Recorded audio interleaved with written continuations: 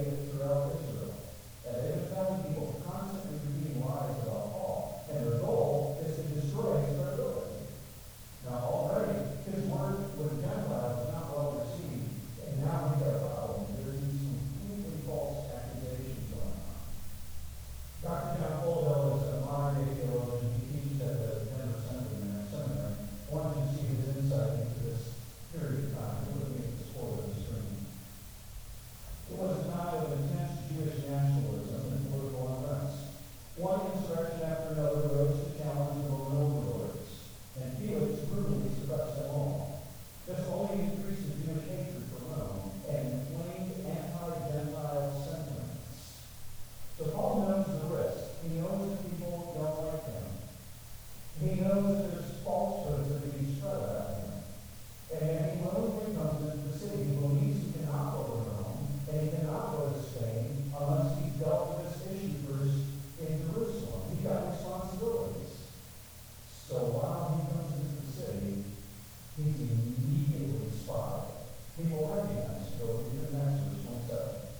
Jews from Asia, upon seeing him in the temple, began to stir up all the crowd. They laid hands on him, crying out, "Men of Israel, come to our aid. This is the man who preaches to all men everywhere against our people and the law and this place." But these Jews from Asia are speaking of what you would think of today as modern day Turkey. And the area we know that Paul had the most difficulty with individuals like that was in Ephesus. So these are individuals who come into Jerusalem for the festivals. They're obviously there to celebrate, and they see Paul because they've seen him before and they recognize him.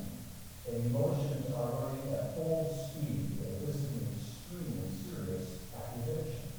This is the same thing about Stephen Stone. He speaks against our law. He speaks against our people. He speaks against this place. He needs a temple. And so this is the very thing about Stephen Stone, verse 30, and then all the city was provoked. And people rushed together to take hold of Paul. They dragged him out of the temple. Now you have to remember that the temple was during time was like a town square. If you go to any Midwest town in America that's been around for a period of time, it's probably a town square someplace. Well, the temple was the town square. It was where people gathered and where business took place. So the uproar begins and people begin streaming in from every direction into the center area. And Paul is physically dragged out of the temple proper and into the courts of the Gentiles. And they slam the doors behind him so that he cannot crawl back in there and get sanctuary. So they got him before the Gentiles, and now they can do whatever they want to him. And Jerusalem is boiling over, verse 31. While they were seeking to kill him, a report came up to the commander of all the Roman cohort that all Jerusalem was in confusion. At once he took along some soldiers and centurions and ran down to them. And when they saw the commander and the soldiers, the last 4 words, church, they stopped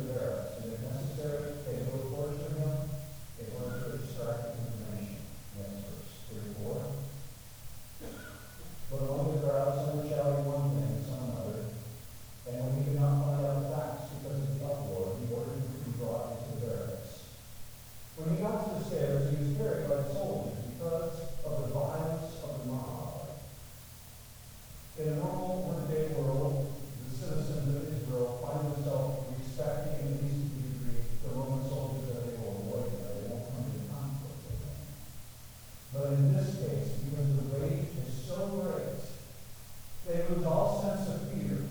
They're no longer afraid of Rome. They want to push and desperately do everything they can to get it all. They hate him that much. And in barracks, the Romans will carry out a scrutiny if they need to. And to this point, Paul has remained silent. Verse 37. As Paul was about to be brought into the barracks, he said to the commander, "May I say something to you?"